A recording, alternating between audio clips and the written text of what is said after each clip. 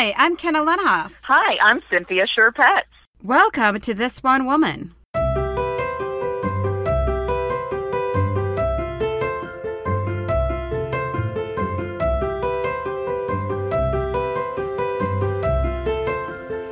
are a monthly variety show at the Hop Leaf in Chicago. It's the fourth Monday of every month, and for each of our shows, our performers are inspired by a famous woman that was chosen by the audience the month before. This month's Woman of Honor is Madonna!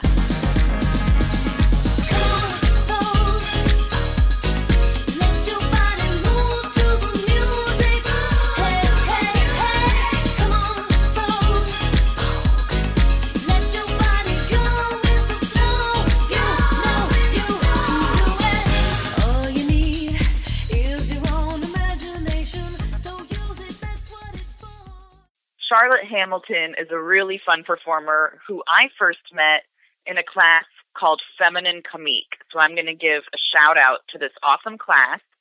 It's a stand-up comedy class for anyone who identifies as a woman. Look it up if you live in the Chicagoland area.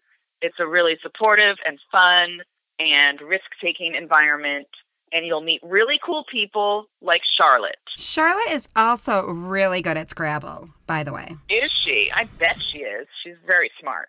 Yeah, she beats me probably about like 85% of the time. And I'm saying 85% because we literally play 2 games a day. Let's hear Charlotte's email to Madonna. Okay, so I just wanted to see if I could just run something by you guys. I wrote an email to Madonna. And so just wanted to see like what you guys think, and then also if anybody has her email address, just pass it on. That would be great. Dear Madonna, I'm not sure why I'm writing you. I mean, for this one woman, yes, but beyond that, I don't know. You never meant too much to me. I think I took you for granted. After all, you've been in existence for as long as I can remember. I never truly appreciated you, maybe because I never experienced a world without you in it. But now I've been researching you, becoming more aware of you, and I'm going to take a page from your playbook and make this letter all about me. When I was growing up, first in New Jersey, then Japan a little bit, then New Jersey again, there were times, a lot of them actually, when I wished someone was watching me do the things I did every day. I wished someone could witness and appreciate like just all the basic daily things like how I sang beautifully, just like Eddie Vedder, or my hilarious comments on Saturday Night Live sketches, or how I ate my Doritos because I had like a 3-point system that was really quite genius. I don't know if this wanting to be seen at all times was like a normal human nature thing or a weird symptom of loneliness. Now people broadcasting the details of their lives on social media all the time, that kind of makes me think that the desire to be seen is essentially part of human nature. I always felt a struggle between the inner and the outer me, or the me at home and the me that showed up at school and in public. They were not the same.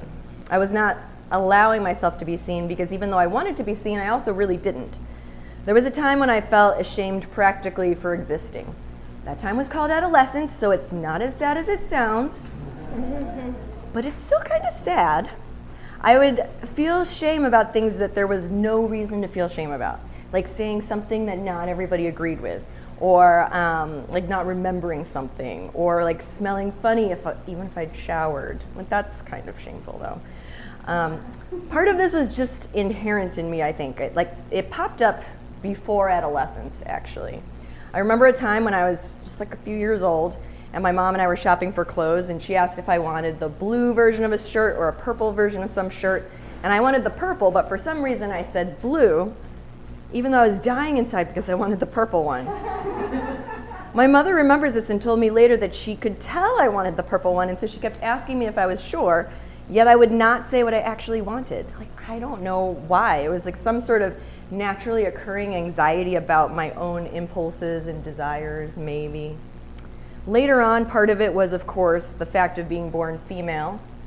As a girl and then as a woman, you're charged with the task of making a place for yourself if you don't already see it in existence already. And I didn't know this. I, like many of us, thought you had to be the way that girls were supposed to be.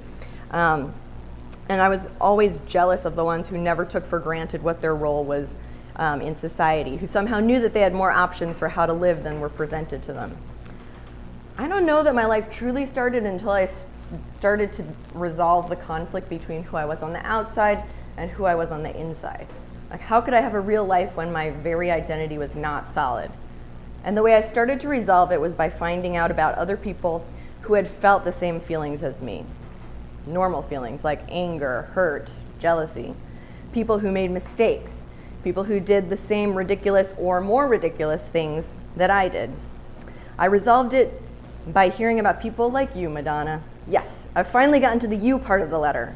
I hope you're still reading. Oh, it's an email, sorry. In the documentary Truth or Dare, Warren Beatty, your then boyfriend, says about you, quote, "She doesn't want to live off camera, much less talk. What point is there of existing off camera?" Unquote. It sounds like a problem, that statement right there, but like everything, it can be a strength. If you don't see the difference between living on and off camera, then there is nothing to be ashamed of anymore. Everything about you, everything you've done or felt or experienced, failed relationships, abortion, the desire to rule the world, the way you look with no pants on, it's all okay. It's all public. So does that mean there's no ego? Is that possible in a person who also seems to be all ego? Those are things I will never know about you for sure, Madonna. After all, I'm just making an assumption that there aren't things you're ashamed of. That assumption could be completely untrue. Maybe there are things we'd never expect. Like you have a secret obsession with golden Oreos. Why does that's not an Oreo. Or you could be ashamed that you vehemently despise penguins. You could be ashamed that all the way until the 7th grade you thought a blowjob was a way of doing your hair. Until one of the 4 Megans in your class told you what it really was and you realized that the world was a vastly different place than you thought. Like, for example. Madonna, I think you were born with the same desire for recognition, for being seen, that I was, and maybe everybody is, and you just accepted it. There was no embarrassment about it, no sense that you shouldn't be feeling the way you felt, and by being that way, I think you made others more brave, or at least more open about the shame that might have taken us down. Would I want to be friends with you? I don't think so. Would I want you to eulogize me at my funeral? Hell no. But right now, I do see you here in the world, and I'm grateful for that. Best, Charlotte. Coming up next is Liz Greenwood. You can find Liz at Token, an inclusive comedy show, the second Sunday of the month at a Lulu Brew Pub in Pilsen. Here's Liz's performance. I'm not sure how I feel about Madonna. I have her on my shirt, so I like her enough to have a shirt with her name on it, but this is actually a shirt about Broad City and not Madonna. So I kind of am ambivalent. I feel like the way I feel about Madonna is like kind of like how I feel about camping. Like, there's some really great things and some really terrible things, and it sort of shakes out to like ambivalence. Like camping is a great way to bond with your friends, like kind of like singing like a prayer at karaoke. But camping, you also have to overlook that you're like eating, sleeping, and shitting in the woods. And with Madonna, you have to overlook that like pretty much her entire career is built on cultural appropriation. And it's like weird, like some of it is like the bad kind of cultural appropriation, like when she like wears a sari to like an award show or like adopts African children who already have parents. But like some of the cultural appropriation is funny, like when she has like an adult onset British accent. Or like when she appropriates things that are already bad, like the Catholic Church or bullfighting. And it's like, is this doing something bad to something that's already bad? Is that good now, or is it still just double bad? Like, it's very complicated, is what I'm saying. But so I think, like, when I was younger, my feelings about Madonna were very simple. I was afraid of her. I was afraid of her because my earliest memory of Madonna is that cone bra. And until today, I remembered it as being like orange and traffic cone size, like as if it was made of literal traffic cones. But it's actually not. It's actually a very tasteful cone bra. It's like all one color, and it's like not that much bigger than boobs. They're just pointy. So I don't know what I was so afraid of. But then like the second image I remember of Madonna is like that video where she's at the bullfight and she has like that hat that's like a net over her whole face. And that freaked me the fuck out. Like anyone who can wear a net over their face, I don't trust them. So I was like, I don't want anything to do with this Madonna character. And then, so that was me as like a little child. Then like when I was like in junior high, I had to explain. Madonna released a cover of American Pie. And that feels like something that probably shouldn't bother me, like again, culturally appropriating something that sucks already, but like, it actually like made me really angry, and I'll explain. I went to this like summer camp for nerds, and like when I say summer camp for nerds, I mean like you had to take a test to get into this camp. And you had to agree to go to school like during the summer, because that's what the camp was. It was school. And like so you basically like isolated like all of the nerdiest kids across America and put them at summer camp. And the reason this camp was so amazing is that like you picked out like the kids who were like the least cool kids. When you put them all at a camp, some of them have to be cool. And like I still wasn't cool, but I was like a lot cooler than I was in high school. Like I was cool enough to like have a boyfriend for 4 days and like get kissed one time. So like camp was very dear to my heart. And the reason I'm talking about this is American Pie was like the theme song of this camp, which doesn't make sense. It's like from the like 70s. It's like about like the music industry in the 60s and 70s. It's a terrible song written by an asshole, but for some reason it was like the theme song of like nerd camp. And so when Madonna stole the theme song from nerd camp, I was like, what are you doing? This is our theme song. Like this is very important to me. So I like absolutely hated Madonna at that point because she was stealing like the song that was associated with the one time I was like slightly more cool. And so then in high school, I made friends with this girl, I'll call her Alice, who was like, we made friends because we were the two slowest kids on the track team. And that meant that we usually like skipped practice and like hung out on the other side of like the pole vault net where like nobody could see us. So we bonded over like doing track for no reason. And she was like somebody who I really like respected because she like went after what she wanted. Like she had a crush on this guy in our school, and we went to Blockbuster where he worked like every day. Like not to rent videos, but to like look at this guy and maybe talk to him. Which is actually a really terrible way to behave. Like it's really creepy. Like if you did that as an adult, you'd be super creepy. And if you do it as a kid, you're super creepy. But I was like, this is the coolest thing ever. And so I was, and then she also like loved Madonna. And like just like obsessed with Madonna. Like she knew every song. She like wanted to be Madonna. Like she should really be talking to you instead of me. But like she lives in New York and like her job now is militant vegan. Like literally my mom called me and she was like, I feel like I saw your friend in Central Park holding a dead pigeon and yelling. And she was like, is that possible? And I was like, that's definitely her. That's like what she does now. So she couldn't be here today. So instead I'm talking about how I sort of like Madonna, but she like was obsessed. And because of that, I started to listen to more Madonna songs besides American Pie, and I was like, okay, like some of this isn't terrible. And some of it's pretty good. There's like one Madonna song I really like that I can't remember which one. But I'm sure I'll think of it eventually. But so anyway, I think like where I'm at now is like I respect her a lot because like when I was reading about Madonna for this story, I came across a quote where some critic was like, Madonna does a whole bunch of things and she's not good at any of them.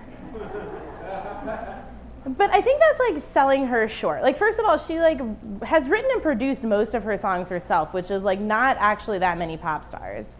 And secondly, like when she was a celebrity, especially like in the 80s, like she did everything. Like she was like that person at your job who like does like the job of 3 people, and then when they leave, you like hire people who can't do it for a while, and then you finally just give up and like split the position into 2 or more people because that's what you really need. And like that's kind of how the pop star landscape worked. After Madonna, you had like Madonna, and then after she got a little bit older, you had like Britney and like Christina, but like they couldn't handle all the pressure that Madonna handled.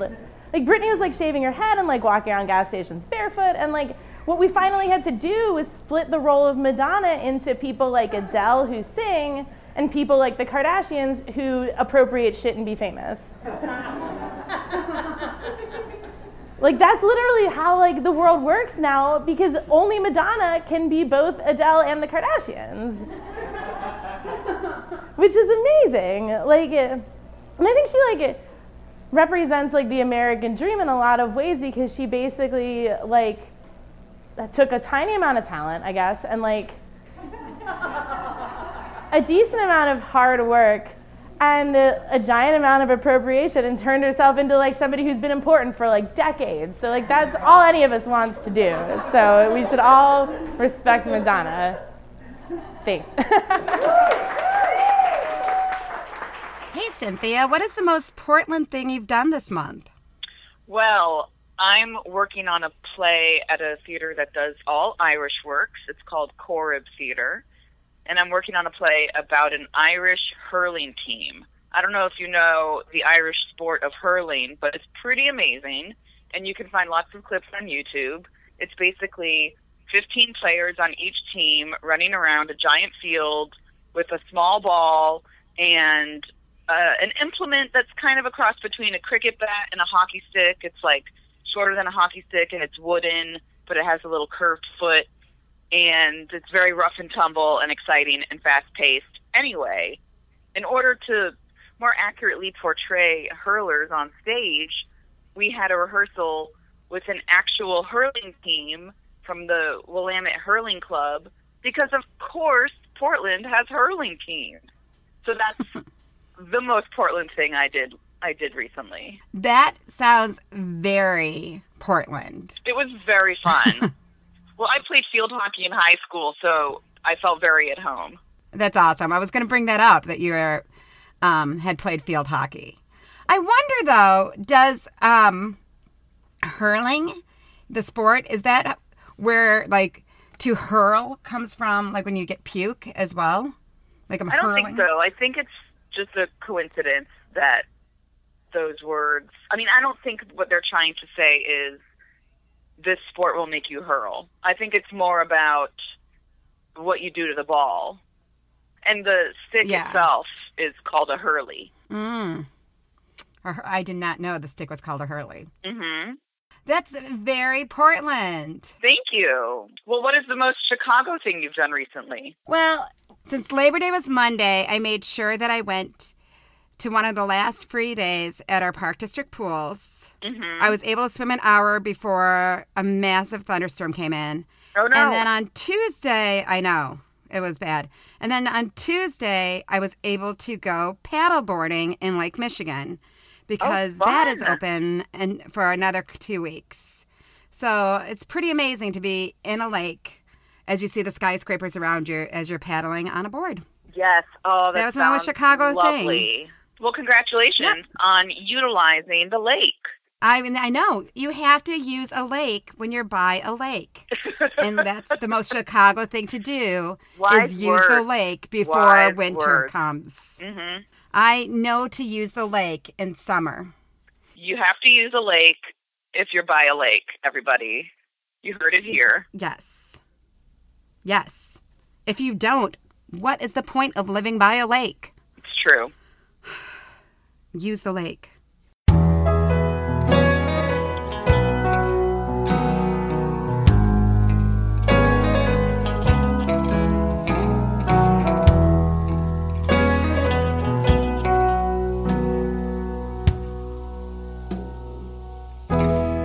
Hi, I'm Neil Arcenti, producer of the podcast version of This One Woman.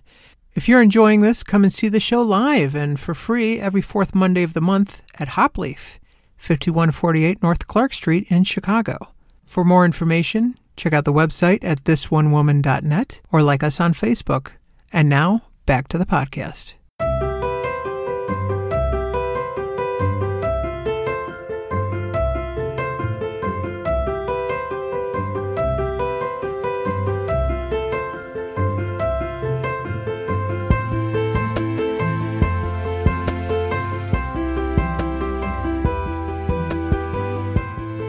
Our next performer is Aaron McDavis. Aaron is one of my favorite performers in the city. He's also a producer of the Comedy Tub, which you can see every Thursday at Chicago Joe's on Irving Park Road. I have to say that I think Aaron's description of Madonna is pretty accurate. Let's listen to Aaron's piece. All right, I have been drinking, so I need to bring my notes up. Okay, so yeah, we're talking about Madonna. I'm kind of conflicted on Madonna because, you guys know how like awkward it is to like listen to Kanye West? Okay, that's how Madonna was for me for my entire childhood, okay? Yeah, Madonna is basically the white woman's Kanye West. It's just, you're like, love your music, you're great, just don't talk in like public or to humans ever. Just don't. Yeah, and I got to talk about her quote unquote tribute to Aretha Franklin, because that was just kind of like it's typical. Like I've seen it before, like with Madonna, but she just gave no fucks. She just as y'all saw the tribute, right? Y'all like, all right, for y'all, if you didn't, basically there was a tribute for Aretha Franklin. She walked in wearing a dashiki and like African jewelry and outfit, and then she proceeded to just talk about herself and her doing some audition for like 5 minutes, and then she said like it was an Aretha Franklin song, and so give it up for Aretha Franklin, and yeah. So basically, she just went up there and was like, yeah, I'm gonna wear this like voodoo cosplay outfit for a second. Talk about myself for about 5 minutes, and just, hey, shout out to Aretha Franklin. It's like if I just came out with like a Jedi robe, and I was like, hey, I had this weird dream last night where I was in Chuck E. Cheese playpen, and I chokeslammed the Rock in the playpen, right? And I got to fly off on a pterodactyl, made out with Beyonce. That was a really cool dream, right? Really cool dream. You know who had a cooler dream? Martin Luther King. Give it up for Martin Luther King, everybody. Everybody, come on. She also did the same thing with like Prince. Yeah, she sang Prince with Stevie Wonder. I forgot what song it was, because basically we just witnessed a like long ass karaoke minute with like Madonna and Stevie Wonder, and I never ever seen Stevie Wonder blink before. Like he's just. She dated Tupac. She did date Tupac. So I'm like, okay, she can't be that bad. She dated Dennis Rodman. I like Dennis Rodman. You can't, like. But then she dated Vanilla Ice too. So I don't know what. This was the first music video I saw of Madonna. It was the Like a Prayer music video. Like, has anybody seen that music video? Okay, so all right, basically, yeah. I've never seen somebody like bring in so many. There was a black gospel choir too, and then there's like tall, handsome black Jesus guy, and I don't know how she just kind of like made this like weird warped version of The Help, like where it's like, but it was kind of like music video was kind of like Madonna cures racism, kind of like music video. Like, if you watch the music video, like, okay, so Black Jesus, like he's a statue, then she like kisses his feet, and he's like, oh, I'm alive, because she like. That's the magic of Madonna, and then there's like it cuts to this scene with like a woman getting attacked by like some people, and then a Black Jesus runs up to her. Like apparently Black Jesus is now homeless all of a sudden, and so he tries to help her out. Then gets called by the cops come and take him, because even Black Jesus gets like arrested, like even the Black Son of God gets arrested. And then she frowns on her like, I gotta do something. And then it cuts to her going to the cops, and smiling, shaking the hands of the cops, then going up to Black Jesus' cell, and then freeing him, and then it cuts to like it was a play all along, and they just bow. She's like, yeah, thank you, and she was in front of everybody, the Black Gospel Choir's in the back, and Black Jesus is in the back. She's like, thank you, I solved racism. It's just, oh, I didn't even tell you about the worst part of it. So I mentioned the Gospel Choir, right? Now, so she's dancing and singing with the Gospel Choir, and they're all happy about it and all stuff. At the same time, it's being cut to another scene of Madonna dancing in front of a background of burning crosses, and happily, just like a prayer. It's what's really shady, she practices Kabbalah, which is like this pseudo-Jewishy religion thing. It's like Judaism marketed for Gentiles.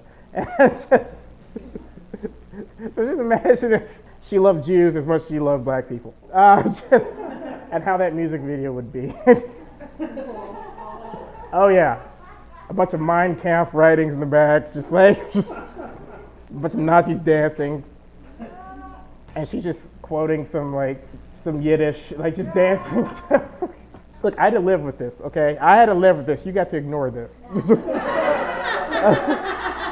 That was my. That's it. I'm done. Next up, we have Tori Zakari. Tori is so funny and thoughtful. I love her work. She's a comedian and storyteller, and she's one of the producers of a very cool show called Serving the Sentence. Here's Tori giving some very blunt advice to a celebrity. Thanks, everybody. So you are all pop culture following adults, and you saw Madonna last week at the VMAs, or heard some chatter, intel about it on the internet. And Kenna said, who's going to talk about this at this one woman? And I said, I am, but I'm going to do what Madonna did, and I'm going to make you cringe, and I'm going to make it all about myself. So, anyway, let's go back in the Wayback Machine to 2002. My brother and I was recently finished college, and I moved back in with my parents. And my brother had come home on weekends, and this one weekend in the fall, we were going to go down to Madison, Wisconsin, where a cavalcade of Comedy Central comics were performing. Well, 4 of them. I don't remember the fourth guy, but it was Mitch Hedberg, Dave Attell, who, if you guys don't know who Dave Attell is, he had the Anthony Bourdain show, but with a lot more frat boys. And it was a lot more xenophobic. Yeah, that's the word. And Louis Black, and that's it.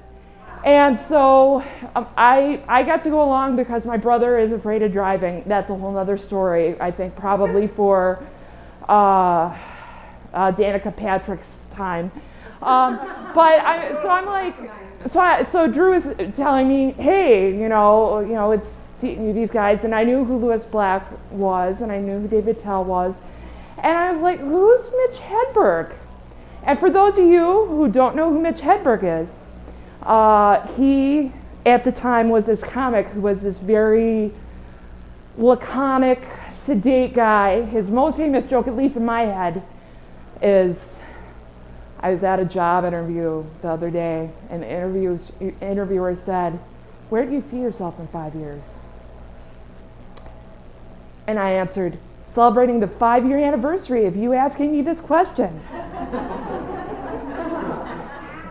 So Drew's telling me about him, and I was like, I was kind of intrigued. I wasn't really looking forward to this night. So we get down to Madison to the Barrymore Theater on the east side on Willie Street, and we park, we go in, and we sit down, and Mitch Hedberg comes out, and he was so fucking funny. He was so fucking funny. But what the thing happened was, Drew kind of insinuated that Mitch Hedberg had a problem with heroin. I don't know how he knew about this, being someone in a town of 9,000 people in south central Wisconsin, but he knew that, Mitch Hedberg and substances were too familiar with each other.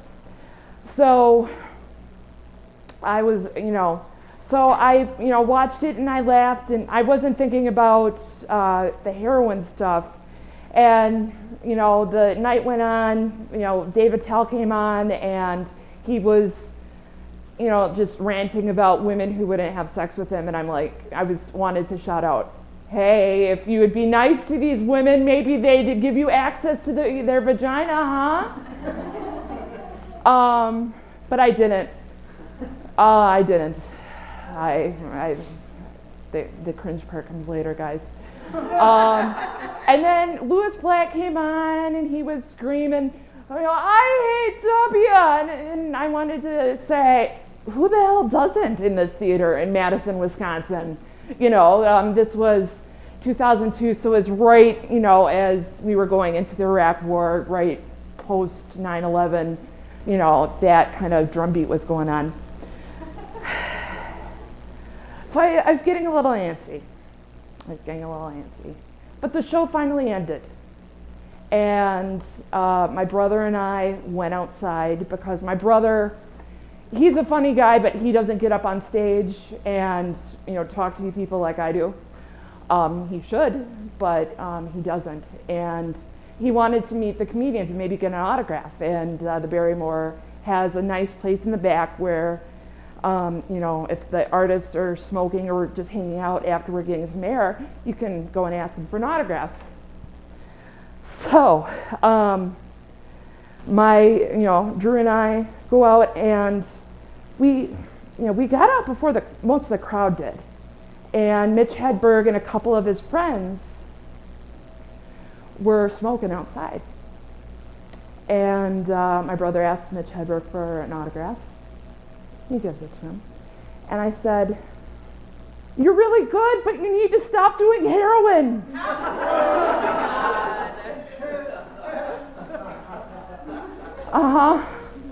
I said that. And, keep in mind, I had a very good girl, I only smelled weed, nobody offered me anything. Through 5 years of college, maybe a beer, that was about it. So, I knew that drugs were bad, and heroin was really bad and really scary, but I was 23 years old. And I said that, and a silence fell upon Madison, Wisconsin. You'd think there would be, that screaming would ensue. I guess Mitch Hedberg was really, laconic, so he wasn't one to yell. And my brother takes me by the hand. He's 6'5", and he walks me back to the car, and I'm like, I'm so sorry. And we're driving home an hour back to my parents' house, and I'm like, I'm so sorry. I didn't mean to do it. It just came out. And Drew and I say to each other, we're never going to speak of this again. Unfortunately, a couple years later, Mitch Hedberg did OD. I still shouldn't have said anything to him, because it wasn't my business as some rando, Wisconsinite. Stop it with the smack, Mitch. But, my brother brings it up. Once he got mad at me and talked about it on his Twitter to his 2,000 followers. And I have to say, in the end, it was embarrassing, but I learned from it. And I still cringe when I think about it, but we all have those moments, don't we? So I'm going to quote a deep, deep, dark song from the Madonna Vault, Human Nature, from Bedtime Stories, and say that I'm not sorry, even though I kind of am. Thank you very much.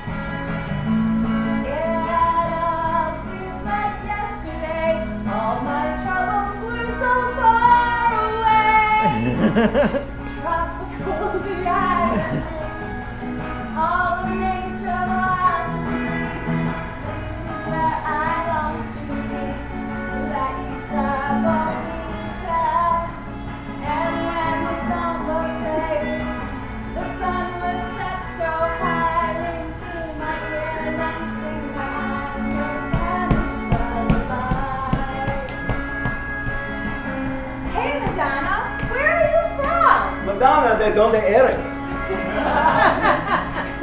Hey, Madonna. How many children do you have? Madonna, ¿cuántos niños tienes? Hey, Madonna. Where's the bathroom? Yo soy Madonna, no sé dónde está el baño.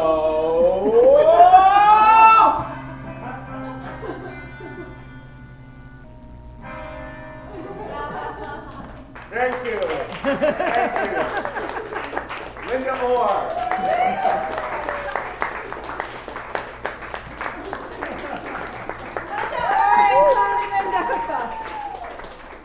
Linda Orr and Tony Mendoza. There were some visual elements you may be missing from not being in the room, but it was so entertaining, we had to give you a taste of it. Exactly. Here's the thing. Because we're a live show, there are some acts that just don't translate onto a podcast.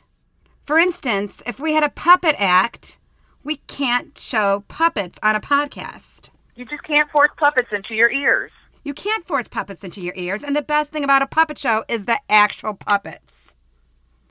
It's the same thing with some sketches and acts that we have. So please, come see a live taping.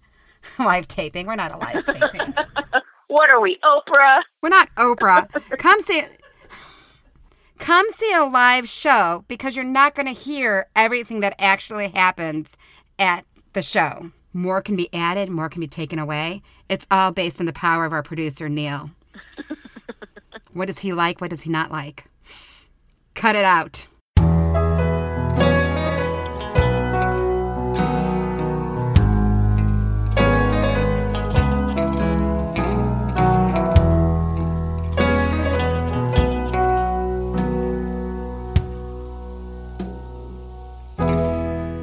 You know who closed the show was Anita Meckler. Do you know Anita?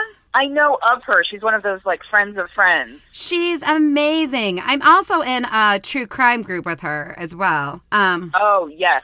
The Lady Dicks? That's exactly the name of the group. How'd you know the name? Are you in the Lady Dicks? Because I may also be in the Lady Dicks. I know. How come you never comment on the Lady Dicks posts? Oh, so much true crime, so little time. That's true. Well, she's also a writer, a storyteller, and she's a member of Drinkers with Writing Problems. They released an anthology last year, and they have a show the last Friday of the month at the Kedzie Inn, which is formerly Briscoe's Bistro. We stared down from the top of the hill, feeling the weight of the biggest of double dog dares ever. I could feel the cushiness of the banana seat of my beloved pink strawberry shortcake cruiser under me. My best neighborhood friend, Michelle, stood next to me over her sparkly blue Rainbow Bright bike on that hot summer day. It's now or never, we both thought. It was a dangerous proposition. The traffic at New Braunfels Avenue sped periodically below us at the bottom of the hill. I wanted to close my eyes instead. My heart felt like it was going to beat out of my chest, my palms sweaty, my legs quivered over the pedals. This moment felt like one of those I'd remember forever, if I made it. We started at the count of 3, and before I knew it, I was whooshing down that hill, eyes wide open with the wind in my hair, the thrill of unknown danger below me, my entire body consumed with a lust for life and a love for my friend beside me. We both made it, and triumphant, we attempted the hill for the rest of the summer until eventually we bored of it. I've always had an adventurous streak, seeking things out that flirt with the edge of death or disaster. I was the youngest of a small gang of kids, the hey, wait up guys kid. I was the I want to play too kid, the baby who needed to stop being such a baby. It was often the boys that pushed the envelope of fun disguised as danger. I may have been little or immature, but I was certainly feisty. I wanted to be as fun as the boys and as cool as the boys. Unfortunately, my place, like other girls, included a lot of watching from the sidelines. Sometimes I was put in pretty dresses that I was admonished not to destroy. The echo of my mother's favorite phrase, "Be careful," still haunts my life decisions. The stakes seemed higher for me and my responsibilities numerous. Boys could continue to play while the girls had to clean up after. We were fine as long as we were nice about it. Even when given free rein to explore the neighborhood from sunrise to sunset, we could still be limited by what was considered appropriate. With my female friends, I could explore other depths of life as we anticipated becoming women, playing with dolls as practice for compulsory motherhood, commanding a room as the boss lady or teacher to get others to do our bidding, keeping things organized as the secretary for our many made-up clubs, willingly being the participant of makeup tutorials or bra stuffing seminars, or partnering in secret crushes and curiosity about sex and prank calls that gave us the exhilaration of randomly contacting other humans. Right around this time, when I was too young to understand it or be able to look at it, Madonna published her book, Sex. It seemed like a wild romp through an exploration of sexuality that I could only guess at its titillations. Madonna understood fun, disguised as possible danger, and she knew how to command attention on her terms, both things I craved. We listened to Madonna at slumber parties, singing loudly and dancing around in our pajamas, or at the roller rink during countless birthday parties, or in the privacy of our bedrooms surrounded by the posters of our idols. Exactly what some of us wanted, too many jelly bracelets to count, permed hair with streaks of blonde, black tutus, and super cool motorcycle boots. She was a rule breaker. Being raised Catholic, I knew that she upset some of my relatives by wearing rosaries as jewelry, and yet I found that electrifying about her. As my body grew lightning fast into puberty, I quickly learned about unwanted attention, like the kind that sometimes intrigued me or made me sick to my stomach, or the kind that had potential to ruin female friendships with jealousy. It wasn't from boys my age, who were all still confused or grossed out by girls. We got in the way of the real fun they could be having. Grown men started to treat me differently. They wanted to give me things. They wanted things from me. They wanted to be nearer to me, and they wanted to talk to me on the phone even when they had called the wrong number, which happened a lot. Men reached into my disappearing childhood to pull me forward in ways I didn't comprehend at the time. Around this time, San Antonians were deeply shaken by the disappearance of a girl close to my age named Heidi. For weeks, her picture had been plastered everywhere, on telephone poles in the supermarket, and on the nightly news. Wow, I'm getting really emotional about this. Excuse me. She wore a toothy grin, girlish bangs, and a white-collared shirt. There was a massive search effort for her across the city, affecting all the neighborhoods. It ended in all too familiar tragedy, like a true crime cliche. After what seemed like months, somebody found her body, 60 miles away, wrapped in garbage bags, along a country road, sexually violated, strangled, and abandoned. Those combined images still haunt me today. They shattered the innocence of a city and its inhabitants. Heidi had disappeared while walking home from a slumber party, a party where she probably also sang and danced along to her pop idols, traded multicolored jelly bracelets, put her friends' bras in the freezer, played truth or dare, and whispered about sex. Her picture could have easily been one of my friends. Every time I see a black garbage bag on the side of the road, I always wonder if it contains a body. And I always think of Heidi. Perhaps knowing this at a young age fueled my interest in true crime, like so many women I currently befriend. Over 25 years later, her kidnapper and killer has yet to be found, like so many cases all over the world. Childhood is seen as this time of innocence. We are ignorant of so many things, like the dangers that befall us through accidental death, or murder, or rape, or abduction. Sometimes our innocence gets chipped away little by small words and actions, and other times it can be sloughed away from us in one fell swoop.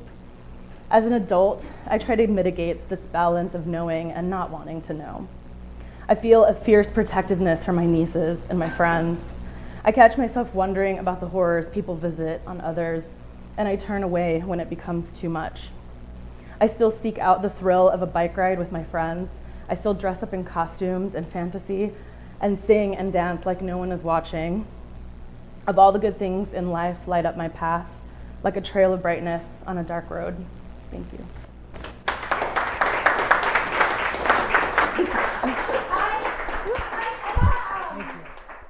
It was really fun talking about Madonna. I have to go watch that Aretha Franklin video because I haven't actually seen that. I don't think you have to watch that Aretha Franklin video. You think I can skip that one and be okay? Skip it, but I also think it might be a good idea to go back to some of the 80s movies where Madonna is on the soundtrack. You know what my favorite Madonna is League of Their Own Madonna. Oh, I love... Why didn't no one talk about League of Their Own? That really surprised me. Where are all the the Racine fans?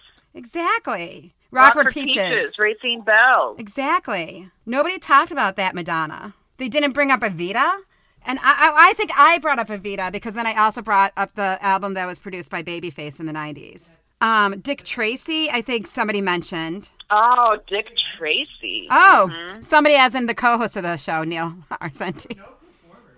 Nobody brought up, like I brought up Vision Quest. Brought up, like, Who's That Girl? And a couple other things.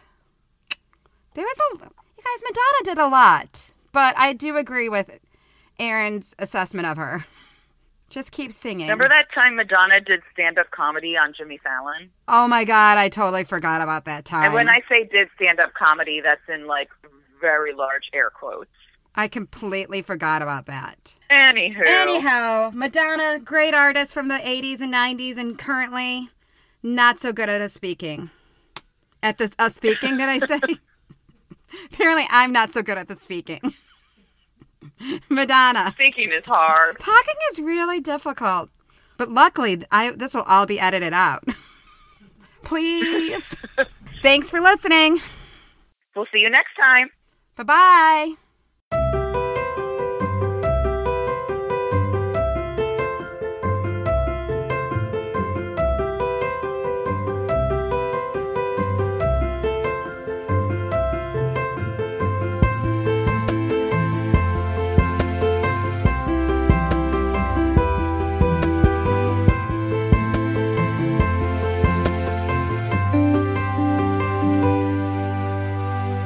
This One Woman was created and produced by Kenna Linoff and Cynthia Sherpetz, who also hosted and wrote this podcast.